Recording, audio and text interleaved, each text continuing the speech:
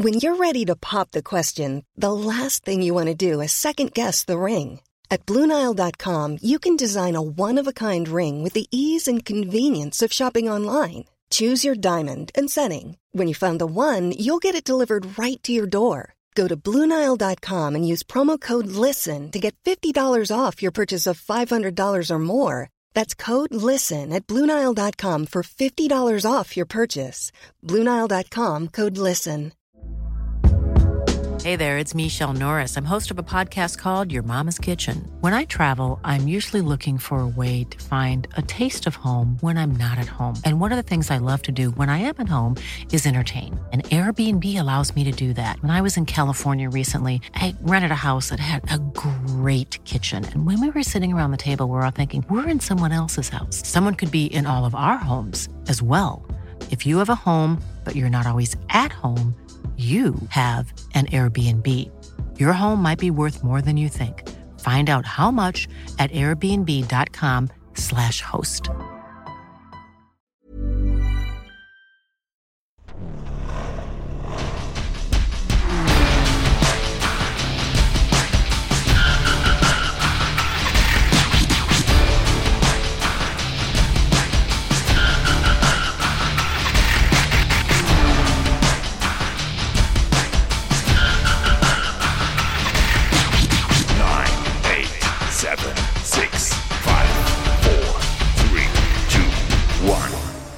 Hello and welcome to another episode of The Worst Idea of All Time with Tim Batt. Hello. And Guy Montgomery. We have just watched The Fate of the Furious for the 8th and final time. But we didn't do it alone. We have a very special guest today. We are joined by Patti Harrison. Hello, Patti. Hi. How are you? I'm pissed. I'm pissed. What's happened? But it's so early. Yeah. It's the earliest, I think, in my life I've watched a movie that I didn't want to watch. Is that true? I think so. And we invaded your space too. We came in here. Yeah. At what time did we get here? Like 9 a.m.? 9:05 we got You here. got here after, yeah. We got here. Disgusting. We arrived simultaneously with your breakfast. Here's what we did. I packed up a big backpack of stuff. Microphones, a big old laptop.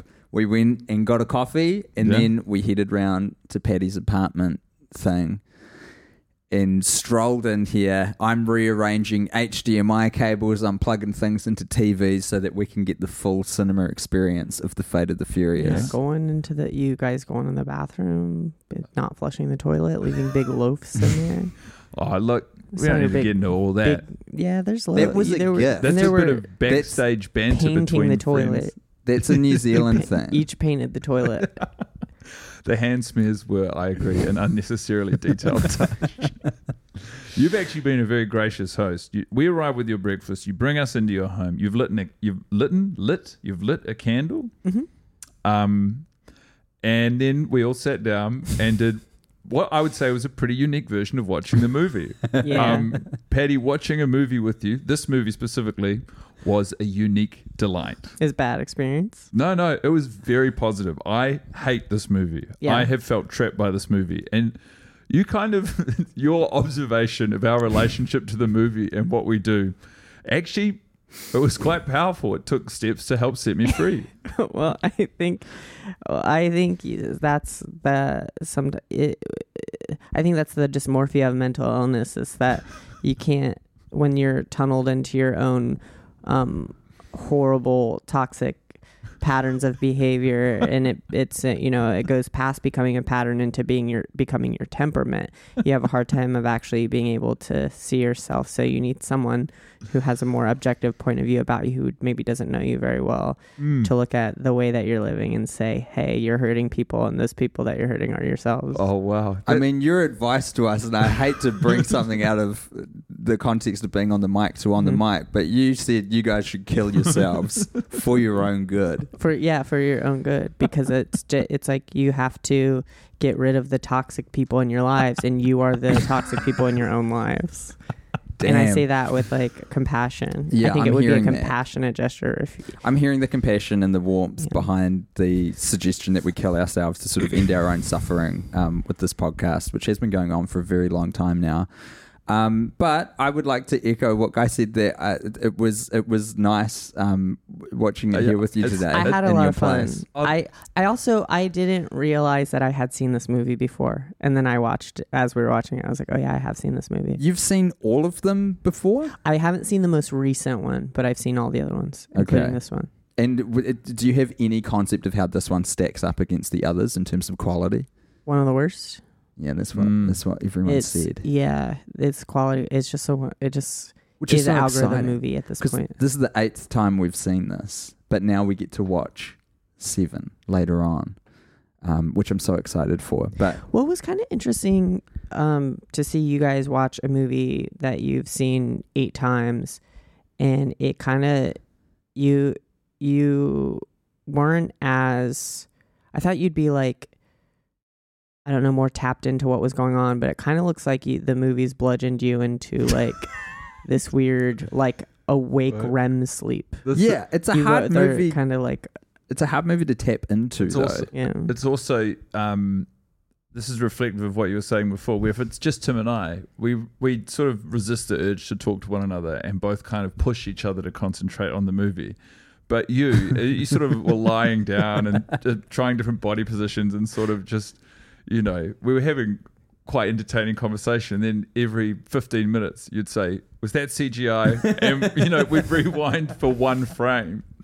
Well, it just felt like if I stayed if I looked at the screen if I sat and actually looked at what was happening on the screen for more than like 5 minutes at a time, I could feel like fluid build up in different parts of like bile building up, and it just felt, I would feel like nauseated because I think if you watch it, it's the kind of movie where if you start to understand what's happening, you start getting sick. Yeah, exactly. If that makes sense. It makes a lot of sense. When you said like, we're not sort of fully engaging with the movie in the way that you would expect for two people who have seen it so many times. Like we don't sort of know it and all the beats and the rhythms as well as we should.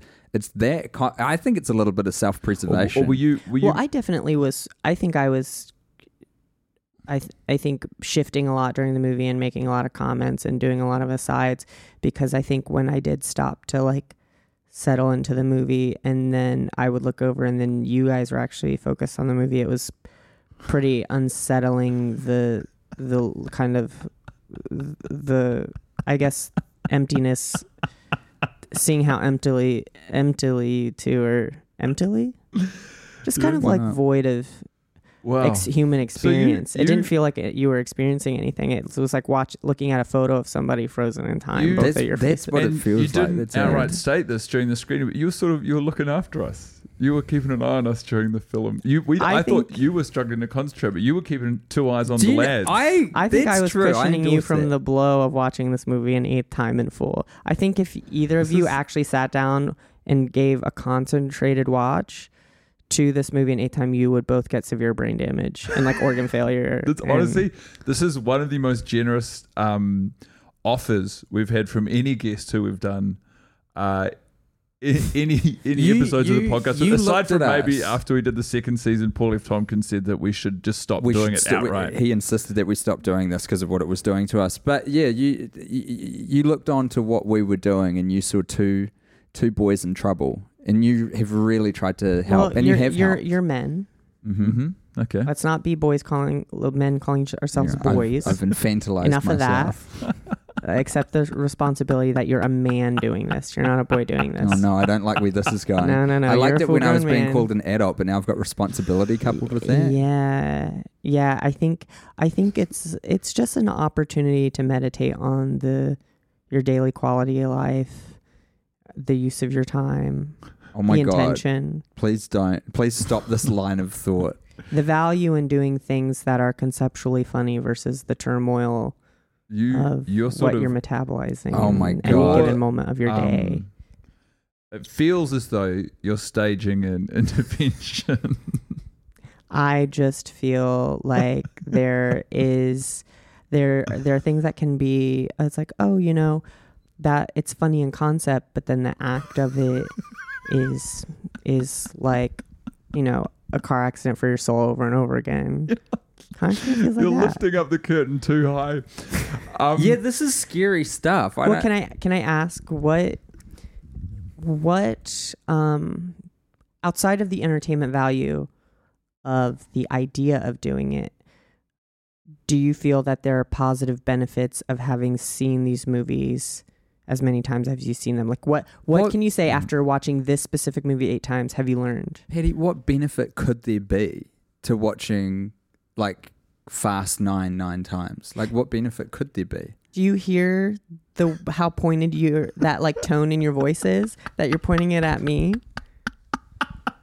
That should be pointed at yourself. But that's the reason why we're doing it. Can you answer? And look at my body language, by the way. As you've been like unwrapping this sort of onion of the last terrifyingly almost 10 years of our lives doing this podcast together, my body language, I just noticed, has been really like closing up. Like I'm getting defensive. I'm trying to protect my physical body because I don't even know if this is confronting. See, it's really interesting. Your perception of what your body's doing is that you're like, oh, I'm like closing off. You're actually becoming very knife-like.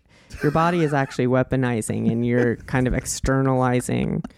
You're trying to rationalize and validate your own sick behavior in an externalized way that anyone who can kind of give a critical lens on that is actually, you know, primed to be stabbed. You think I'm turning into a knife? Yeah.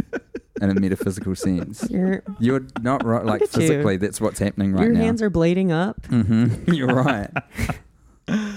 And you think that's what I'm doing is like a defense mechanism, is that I'm sort of sharpening myself so that if anyone gets too close, I can sort of injure them before they can get too close to me with this stuff. Well, just moments ago, how quick you were to flip a very sensible question on me in a way that as if I have any responsibility in anything that's happening. Was that defense? That was overly defensive of me? It didn't feel overly defensive, but it felt like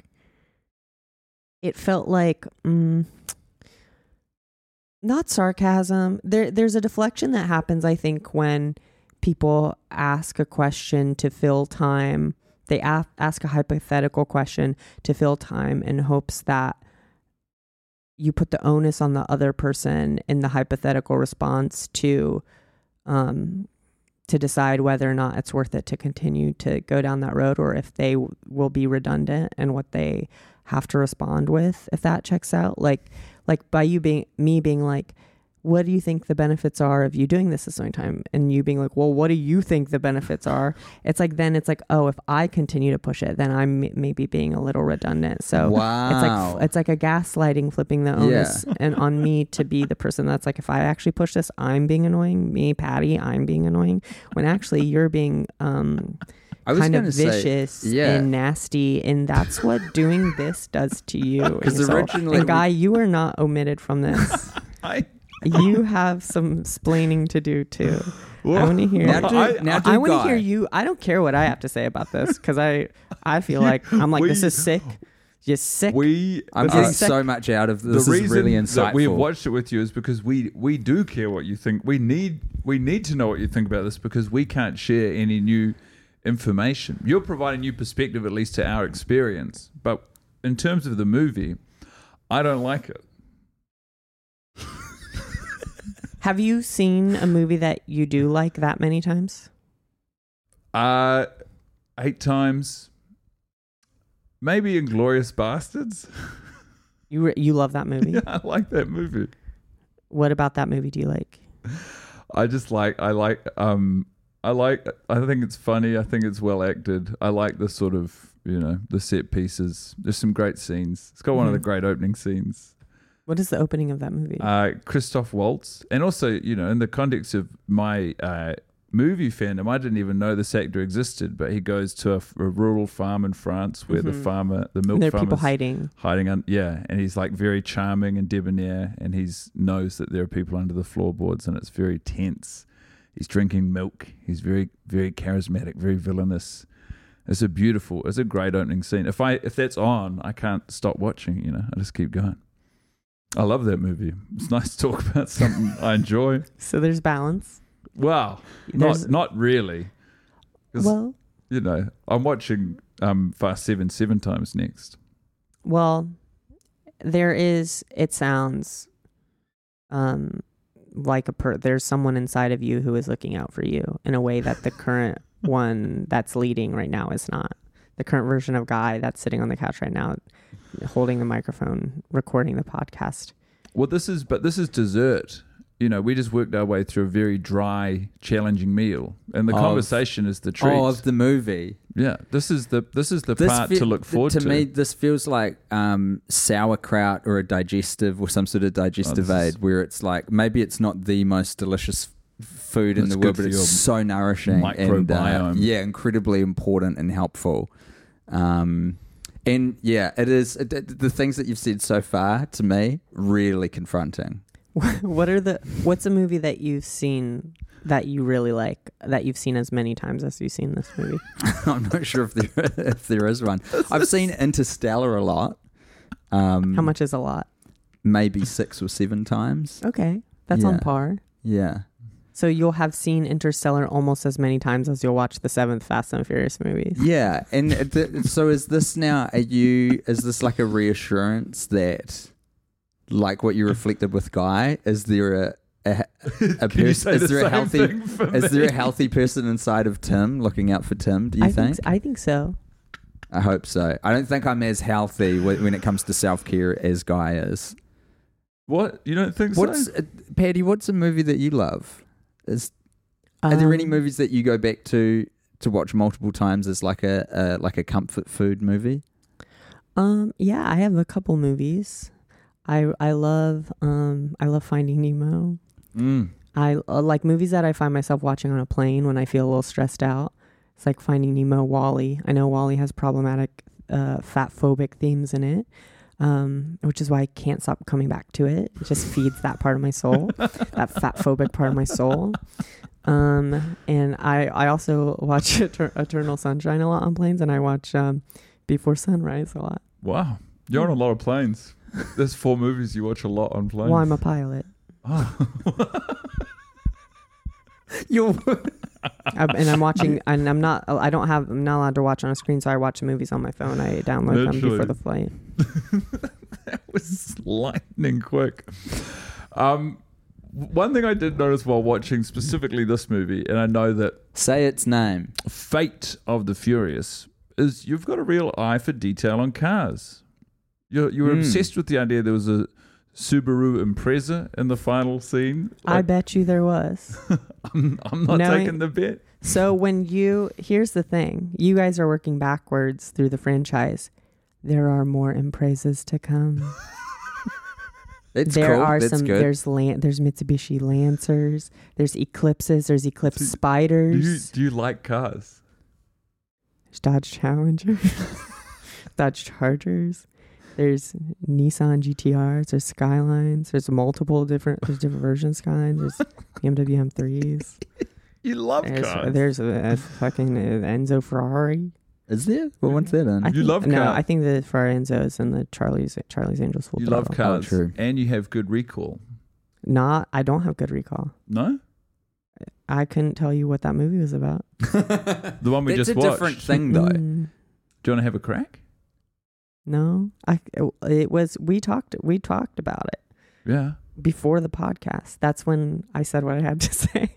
About the movie. I think it is about, from what you explained to me generously, is that Dom Toretto has a nephew or a cousin who's he's gorgeous. Yeah, he is. He's got stunning eyes. He's got beautiful curls. He's very model-esque. I'm sure in real life that actor has a modeling contract. And if he does, I'd love to see some of the photos that some editorial photos he's been in, because I'm sure he has an amazing body under those clothes. And so he is in the movie for about 3 seconds. I remember him. And then his uncle he pawns people's cars or something. And so they get in a race in the beginning to try and get Dom Toretto's car back or something. Is that a lie? No, you're in the ballpark. And then somehow they get to.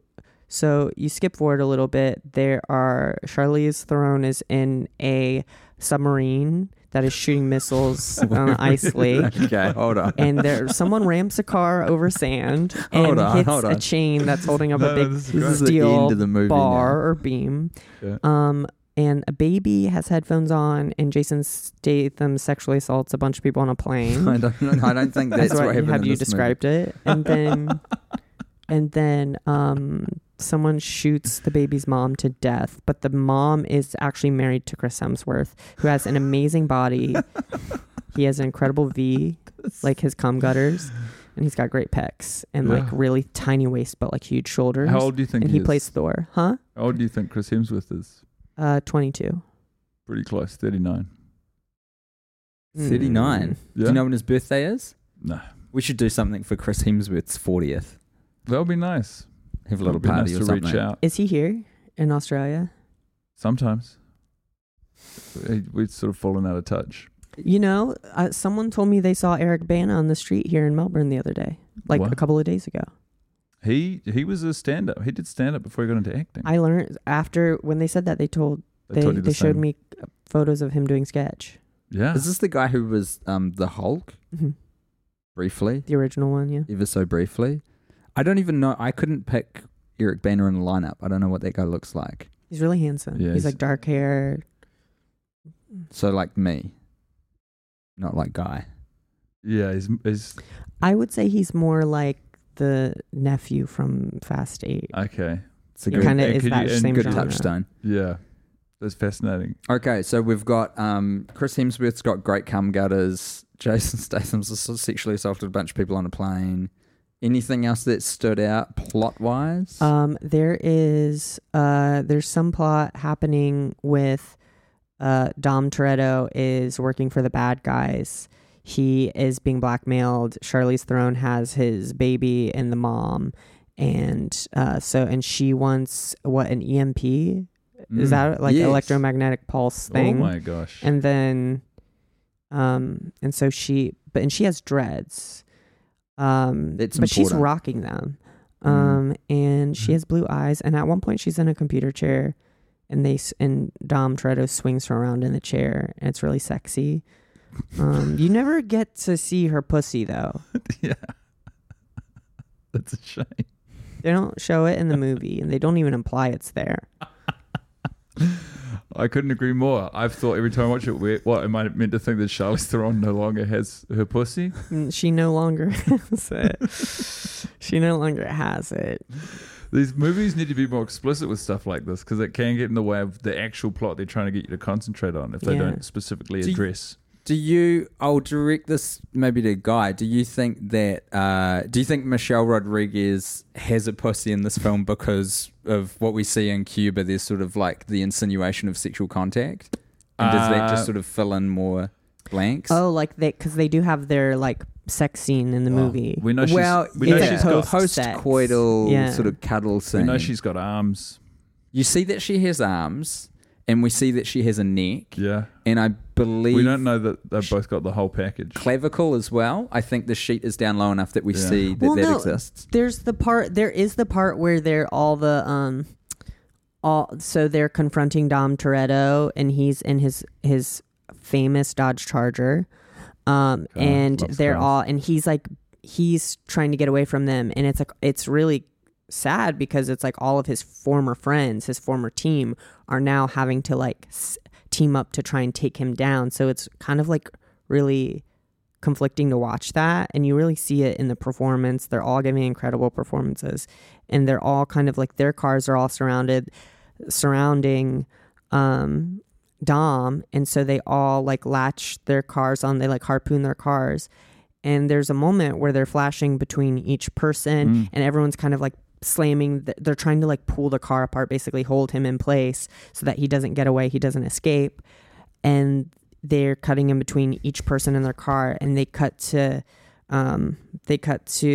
Michelle Rodriguez, and she is trying to like reverse her car, put it into gear, and they're like cutting back and forth, and they show her, and she's like gassing it, and she's having a hard time. So she to shift into a lower gear, she pulls out her pussy and she grabs the stick and she shifts it. And so they show her pussy in that part. Yeah. And they show it's prehensile. Mm-hmm. The lips are prehensile. It's almost like the way that like a cuttlefish, how cuttlefish and squid, they have their base 6 tentacles, and then they have the longer, more prehensile 2 like tentacles that they use as more like hunting. They like shoot out. Okay. It's kind of her labia minora, her inner labia are prehensile, and they grab onto the shift.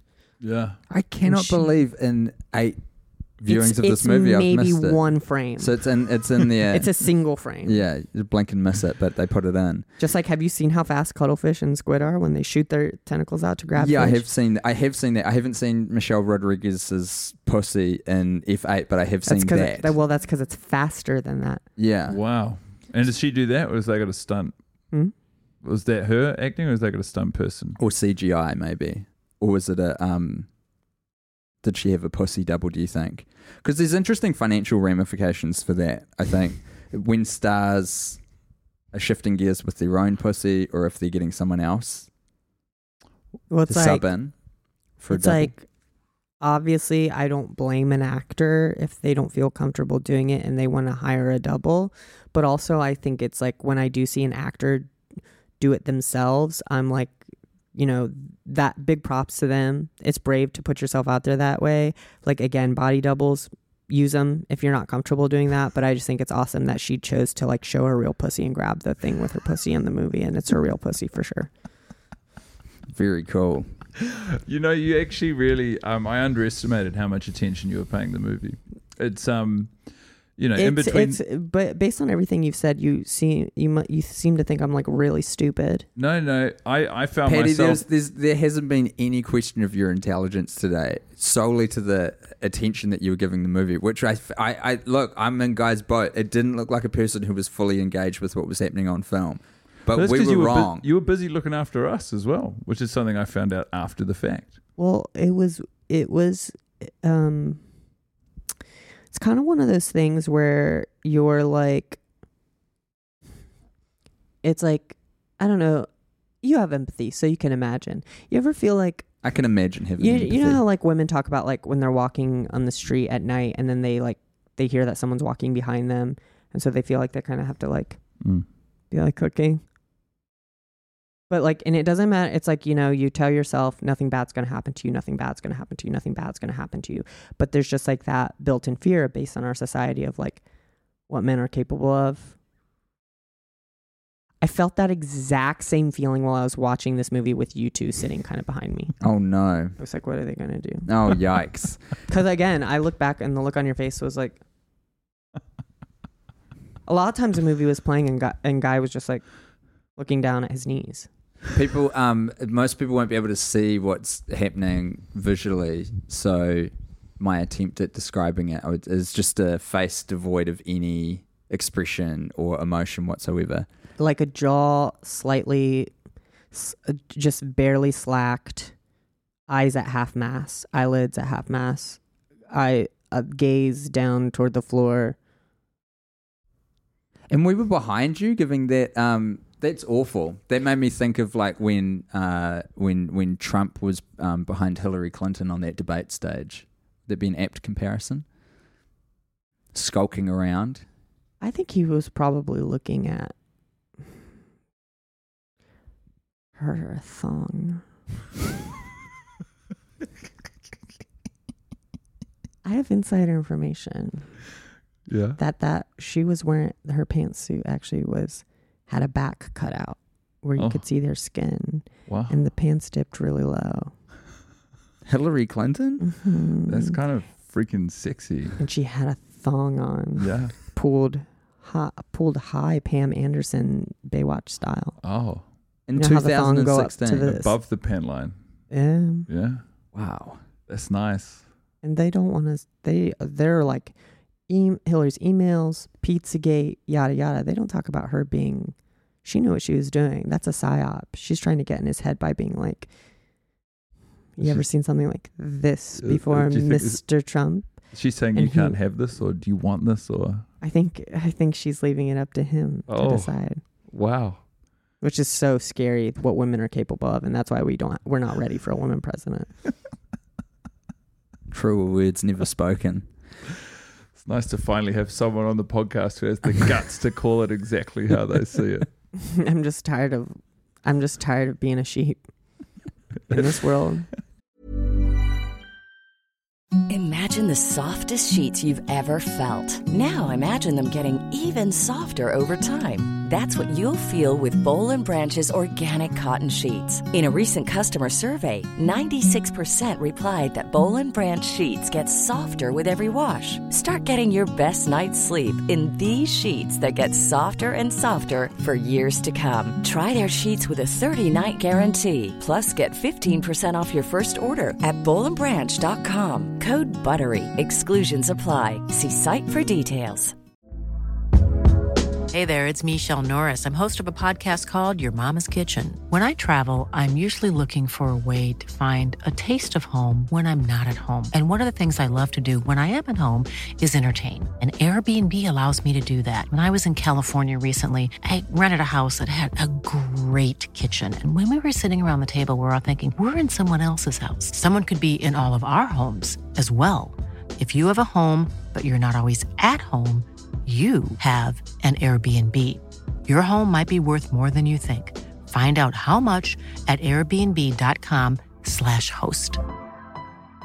Quality sleep is essential. That's why the Sleep Number Smart Bed is designed for your ever-evolving sleep needs. Need a bed that's firmer or softer on either side? Helps you sleep at a comfortable temperature? Sleep Number Smart Beds let you individualize your comfort, so you sleep better together. J.D. Power ranks Sleep Number number 1 in customer satisfaction with mattresses purchased in-store. And now, save 50% on the Sleep Number Limited Edition Smart Bed for a limited time. For J.D. Power 2023 award information, visit jdpower.com/awards. Only at a Sleep Number store or sleepnumber.com. Patti, we've got a recurring segment on the podcast called The Shining Light because with the movies that we watch traditionally, they're pretty not great films. Mm-hmm. So we like to burst through the ocean of negativity by having something that is positive that we actually enjoyed about that specific screening of that specific movie. If you would like, we're happy to go first, or if you have something that spoke to you from this movie, a moment, a beat, a character, a line that you were like, that's good. I know what I have to say, but I want to hear what you guys have to say. Well, I said it out loud when it happened. It's at the very start, the handsome cousin, they're framing up for the race, and there's the sort of debt collector and Vin squaring off, and Michelle Rodriguez says something, and then she says something in Spanish, and then the debt collector says something in Spanish back, and then Vin Diesel sort of arcs up because he's a traditional alpha dog who, you know, a woman cannot stand up for herself, and he sort of muscles in, and then she smiles because she's seen this play out before, and she says, "Ho ho, now you're going to have a problem." And I like the line read. I like everything it says about their relationship in the movie. I like how much faith Letty has in Dom. I just thought it was. I liked the acting, and I liked it as a piece of storytelling inside of the film. It really spoke to me. Interesting. That's really nice. And there's more of that to come for you on your journey of watching these movies. You'll be very pleasantly surprised. There's only more. Very traditional gender roles playing out on the silver screen. I liked Rhodes, but I think I might have already had him as a shining light for me. You've and I don't been a like big to Rhodes double guy up. for a very long time. But he was a real boy in an ocean of despair for me today because I think Buoy, by the way. Buoy, Yeah. boy, or A buoy, buoy. depending on where you're from. How do you say it? A buoy, Mm. like in the ocean. Yeah. It makes Or more like- sense because it's such a different thing and it's spelt differently. Why would it be said the same way? You're deferring to American pronunciation. But also, you turncoat. buoy is not how it's spelt either. It should be like Buoy. buoy. Sounds ridiculous. But boy, boy. I will say earlier you mentioned Deadpool, and I liked the way your accent sounded saying Deadpool. Oh yeah, because of the O's. Yeah, it's Deadpool. It's different. Do you know what I was really cognizant of coming in today is that in the Kiwi accent, and I have this very badly, we often pronounce T's as D's. And your name is Patti. Patti. And now I'm over enunciating it. But my default would be like Patti. I don't care. Why? Is that because Pat with two D's it's masculine? And because I'm transgender, you're just worried that I'm going to think you're like misgendering me or something? That wasn't where I went with it. I've got a joke for exactly this. Oh, gee. Well, it's a street joke, but it's how did the butcher introduce his wife? Meet Patti. Yeah. Yeah, nice. It's good gear. I always You noticed guys can have that. How did the butcher introduce his wife? How? Meet Patti. How did the butcher introduce his wife? How? He fish hooked her in her fucking mouth. He said, "Get in here, you fucking stupid bitch. Come meet my coworkers, you stupid fucking bitch."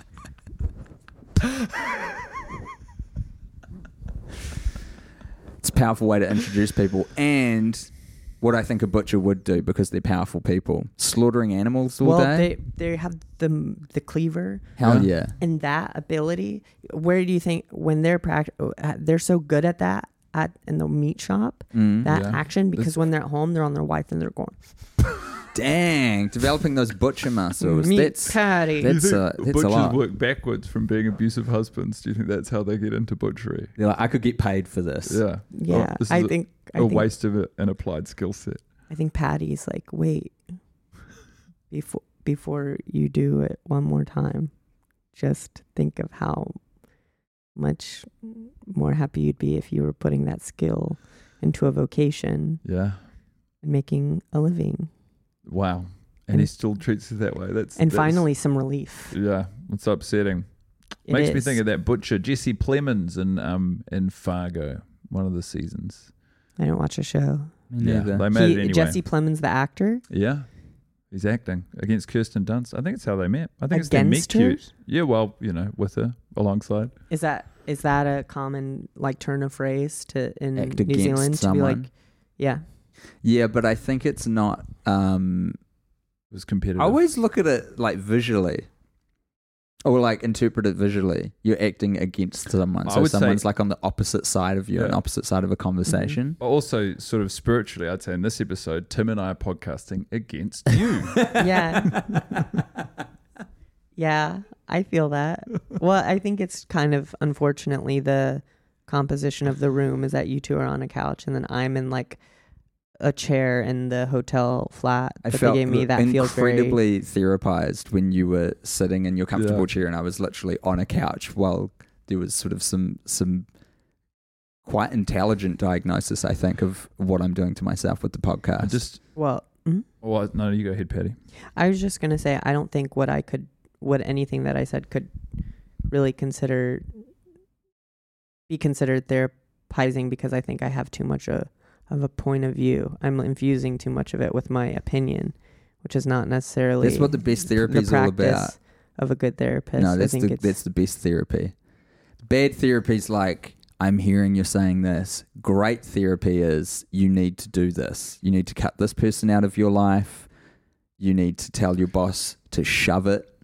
You need to go to the gym. Do you think you need to keep watching Wall-E as a reminder to not eat those foods?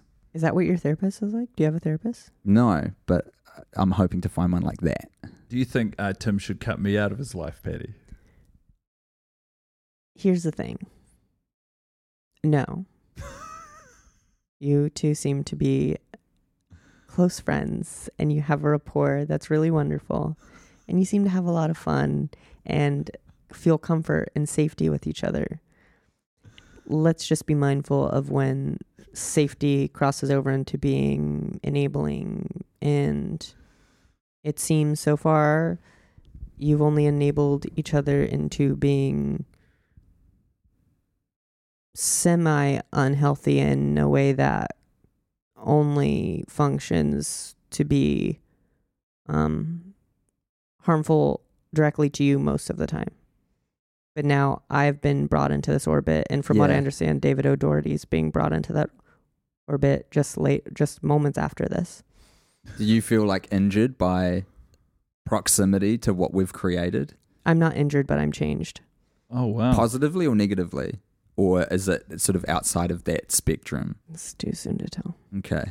Well, It's nice to know this has left a mark. Return to my original question was there a bit of the film that you enjoyed? Before you do that, Tim, you skirted around outlining what you enjoyed. It was just Connor Rhodes. No, you've done Connor You got to do Rhodes. something new. Okay.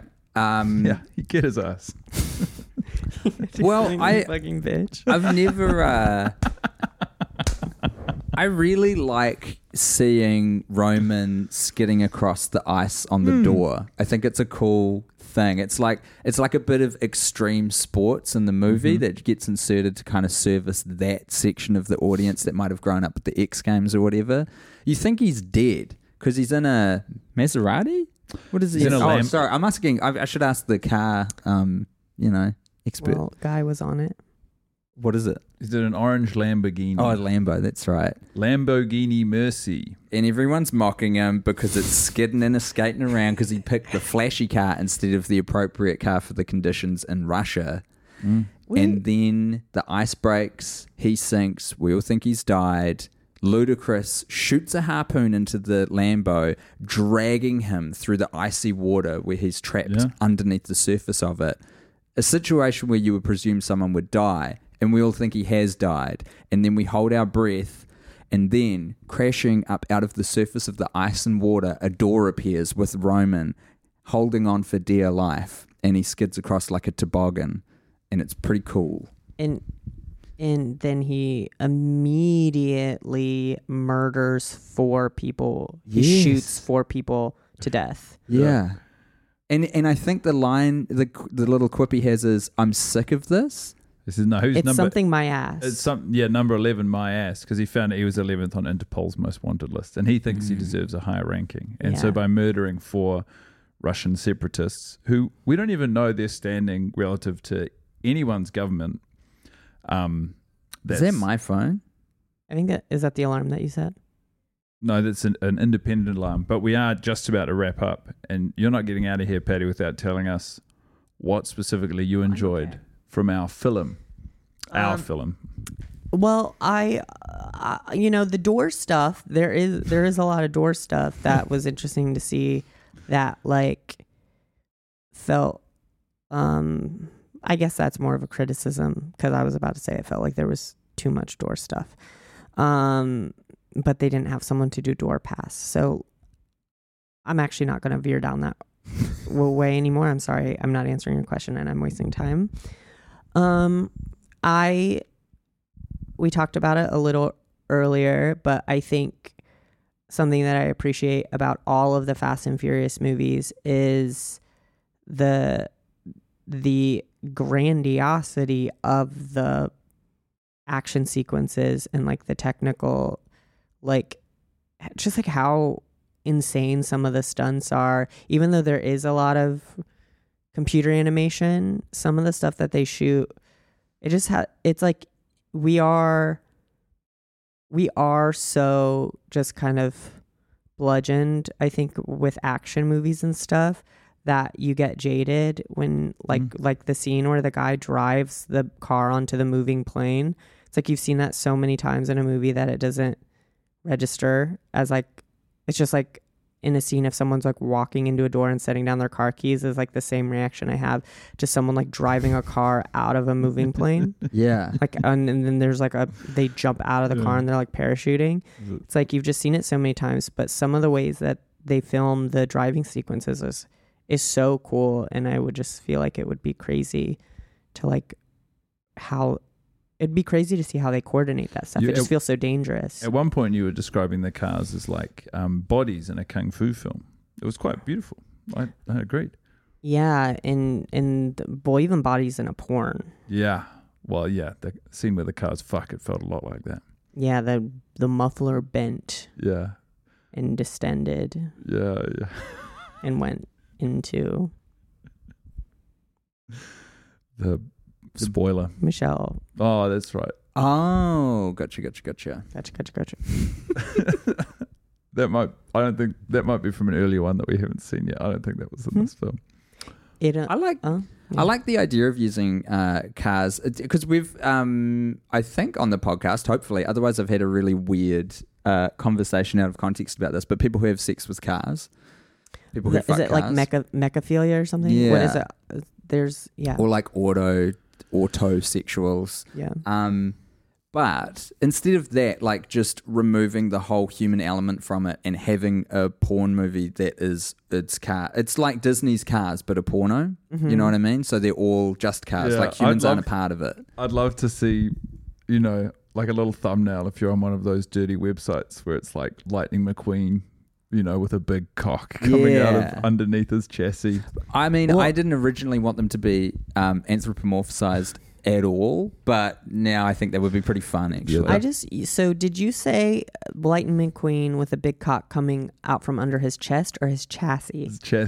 His chassis. So what I do think it would be fascinating is that I really felt like when the movie Cars came out, it was a surprising and felt like intentionally subversive choice to make the windshield the eyes and not the headlights the eyes of the cars. And I feel like they would maybe follow that mindset when placing the cock or the pussy on the asshole, where, most people would assume that the muffler is an orifice. Sure. But do you think they would do something like the trunk is the ass or the pussy? Thing is, to be consistent with how they've started off with the biology of how these cars work, I think maybe they've made the hinge for the front door, that's the pussy. Often the issue is...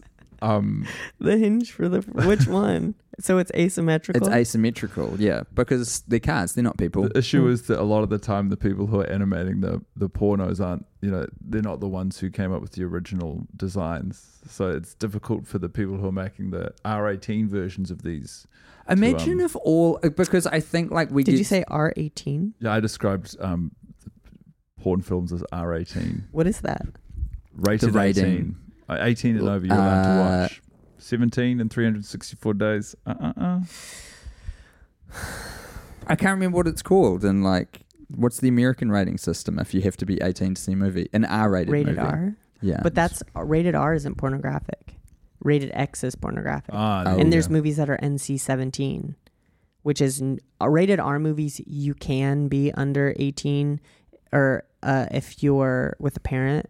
And then NC-17, technically, I think the MPAA rating for it used to be that you could not be under 17. Like, even if you were with your parent, you had to be above 17 years old to see the movie. For which ones? For X? For NC-17. And that's like a movie with like explicit sexual... Usually it's just for sex. So how hardcore does something need to be... So there's NC-17, and you have to be 17 to see that. Guardians... irrelevant. Then there's X as well. Rated X is porn. As soon as you put a pussy on a door hinge, that's X. I was wondering if, because like I feel we limit ourselves so much when we sort of put our own conditioning onto objects that aren't human or even traditionally animal, that maybe these cars could be like all of them hermaphroditic. So they have like a pussy on one side and a cock and balls on the other, and that's how it's sort of... Because you really raised an eyebrow thinking about the logistics of an asymmetrical sexual organ on the car. But what if there was like one on each hinge? Is that anything, Patti? Well, I do have to ask hermaphroditic. I feel... I'm not even sure if that's a word. Is that? I think it is. Okay. If then I feel like that suggests like more like what's like the mating cycle for the car. Then if it has both parts, Is it purely for sexual? I think often they are aligned perfectly, so the cars can get up on their hind wheels and drive directly towards each other, and they're both experiencing sexual pleasure from both respective organs. I feel but no. I think Tim, you were saying that the pussy's on one side, that cock and balls is on the other. So Correct. It's the left and the right side of the car. It's not the back or the front. Yeah. So I don't think any mounting's happening. I think they're actually parking side by side. Oh, it's like a roll they get together when in you a eat circle. at like a place that has like roller skating where they skate up to the car and they put the little thing on the side of the door. That's kind of where the it would flop out. Yeah. That bit. I mean, I feel this is as good a place as any to end, I suppose, meditation on Fate of the Furious. It's been a journey to get through all 8 of those films, and I speak, on the ongoing mission of getting through the entire franchise with great excitement about our next screening. And Patti, it's been genuinely incredibly insightful and by turns quite absurd having you join us for this conversation. Well, so thank you. Before you do your big close, I have to ask each of you, after 8 viewings of this movie, what is the message that you've taken, the one takeaway from the message of the film? The message that the movie wants you to think that this whole franchise is about, and just the 8th movie. The message they want you to think that it's about is family. Mm-hmm. But that's not correct. You can't just say the word family a bunch of times and then retrospectively say, look, that's what we told you this movie franchise is about, because it's a tack on. What this is really about is cars and the petrodollar, and I think the American empire's stranglehold culturally, financially, militarily over the world. And I just think there's so many examples of it peppered throughout the 2 films we've seen so far. I'm looking forward to seeing more cinematic examples of American hegemony. And I think that's the real message of the Fate of the Furious, because it's the fate of the world. We are fated to all live under the watchful eye of Uncle Sam. I think it's about how Charlize Theron has lost her pussy. And she's furious. Yeah, she's grown dreadlocks about it. Well, Patti, thank you so much. Have you got anything coming out that you'd like people to look forward to or towards or at? Yeah, I've got some allegations against me coming out. Well, keep an eye out for those. Thank you so much for joining us, and we'll see you next week for Fast 7, A New Dawn.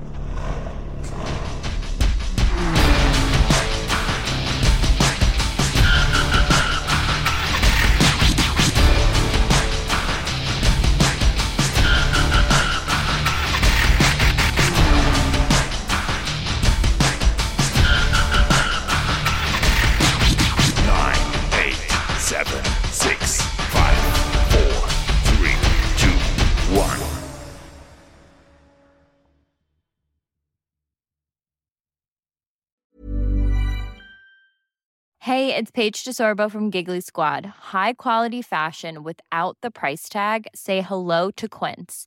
I'm snagging high-end essentials like cozy cashmere sweaters, sleek leather jackets, fine jewelry, and so much more. With Quince being 50 to 80% less than similar brands.